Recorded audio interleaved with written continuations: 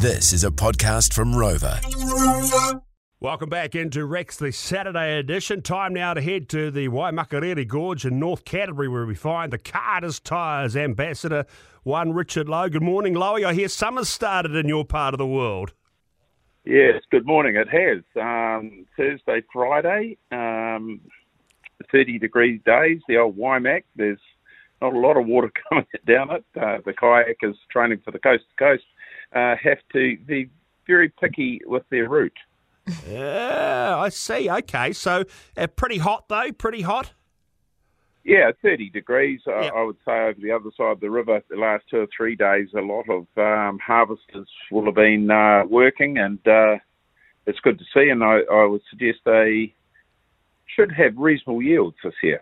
Yeah. Now, Bex, I'm going to tell you a little bit of a story. A couple of years ago, 3 years ago maybe, and in those days when Lowe was on the show, he came up to Auckland, and one day he came up to the Auckland, and it's the only day in my life I reckon I could have given Lowe, a decent seeing to with the old fist, because he could hardly move, and he was like, I can't breathe. Now, he had a horse. Now, this was young Colin, right, Lowe, if I'm right? The horse was called Colin. Mother of Colin. So the Drysdale mother of Colin the Drysdale. The reason I bring up Colin, because I felt very sad when I saw a picture on Instagram of Colin's been sold and he's on his way up north. But the mother gave Lowe, a good couple of kicks or bucked you off or something.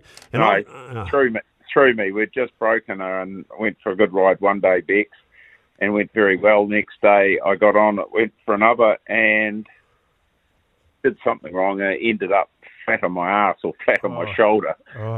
It hit the ground. Old people don't hit the ground that well these days. No. You didn't bounce so well. No, there was no bounce whatsoever. No, there was no bounce whatsoever. And, we talked about the 4 shearers from Share For You showing some intestinal fortitude. Bex, Lowe showed some then to get up to Auckland and do the show that day, but he was most uncomfortable. Anyway, that leads to Colin. The Clydesdale has now been sold north, and you've got a bit of other stock leaving the farm, Lowe, because you're having a bit of a lifestyle change. Yeah. First of all, Colin, we sold him unbroken to Phil Higgins. He did a fair bit with him on sold him, and he's just ended up at going up to Northland for 14K. So still a wee bit green, but a very, very nice young horse. Yeah, beautiful. There you go. And you've got your beautiful cattle and your sheep. Are they going to find good homes? Yeah, what about the stud? We can only but hope. We're sold here just before Christmas, and the alpaca farmers have bought us out, so their exchange rates were slightly better than anyone else's, so they won the race.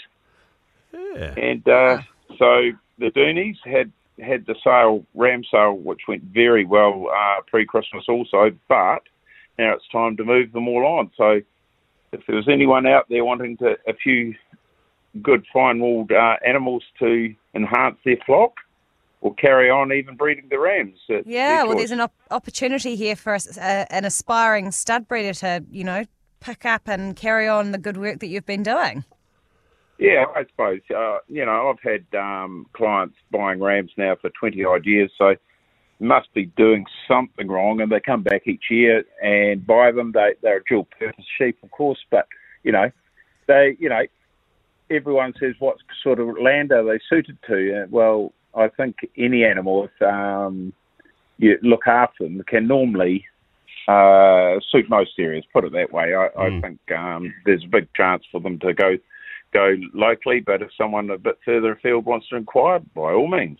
Yeah, sort of upper Hawke's Bay, lower Hawke's Bay, upper Wairarapa might be an option. Anyway, moving along. I don't know about that. Yeah. How are the stock prices overall looking at the moment, Lowe? They've fallen a wee bit, you could say. As traditionally this time of year, they do come back from Christmas on especially lambs, etc. Ewes, when the flood of animals come on screen for it. But I just got a good news phone call on Friday morning. I've got ewes that have been booked in since mid-November. They're going on Monday morning. So that but they have probably come back. Back then when I booked them in, they're probably worth mid $6 a kilo. They're probably worth mid $3 a kilo now. So, average you 30 kilos on your hook. It might have come back $90, but Yeah. hey, that's what happens. Yeah. That is farming, as we know. Now, situation around the Fonterra Bobby calf story. What's the feedback you've been getting on that?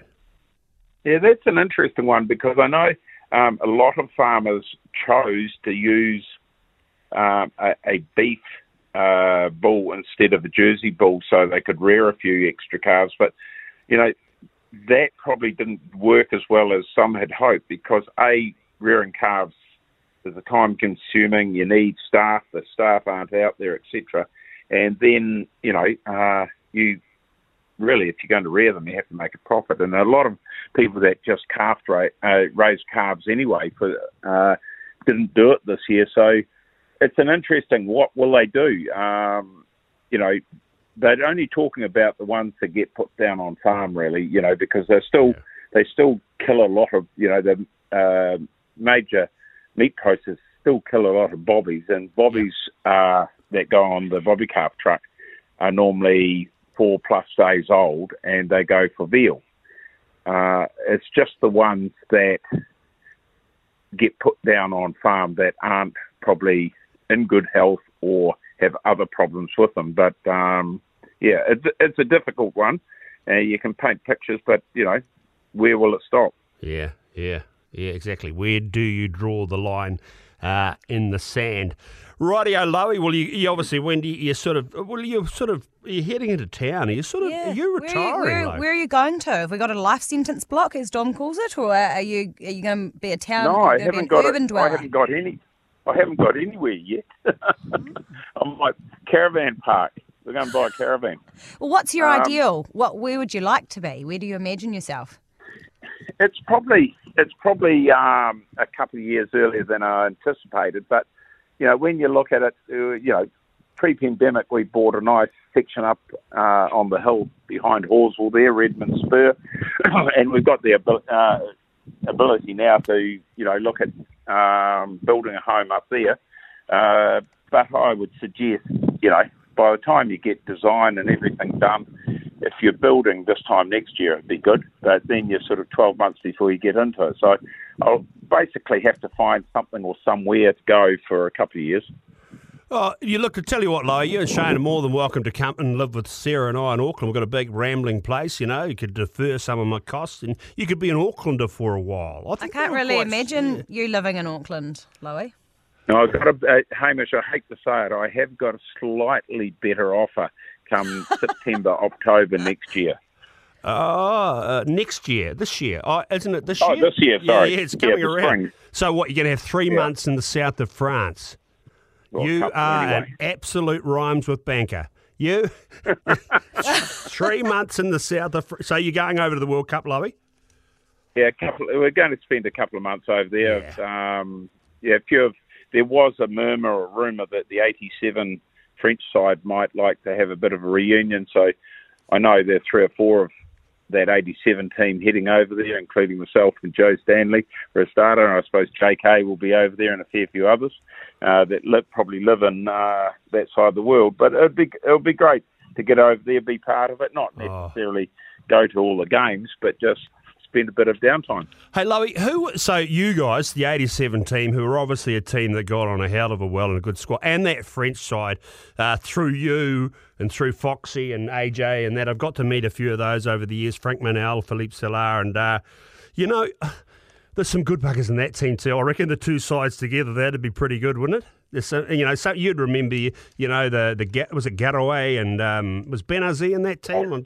Yeah. I when I first started playing international teams, I can remember playing for Marlborough. It was playing the French time, and Duntrans, De Broca, and Garaway were the front row. Yeah. And young Johnny McDonald, young then, old like me now, but Johnny McDonald, Ken Hart, and myself were the Auckland, the Marlborough front row, and we were in our very early 20s, and they were in their mid-30s. Yep.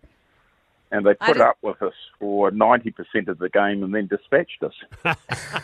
I just have to let you two talk about this Oh, because no, this is no. way So this is- Bex, too early Bex, for my. No, Bexy, you can join in on this. It's that dark art, and it's a time when there were many scrums in a game, and as you know, at some point, as Loey's just pointed out, the gnarly old front rowers would tolerate the young guys, having a crack at them and everything, and then they might just go, right, showtime, and it only take one or two scrums, and you'd be, Dispatched. dispatched.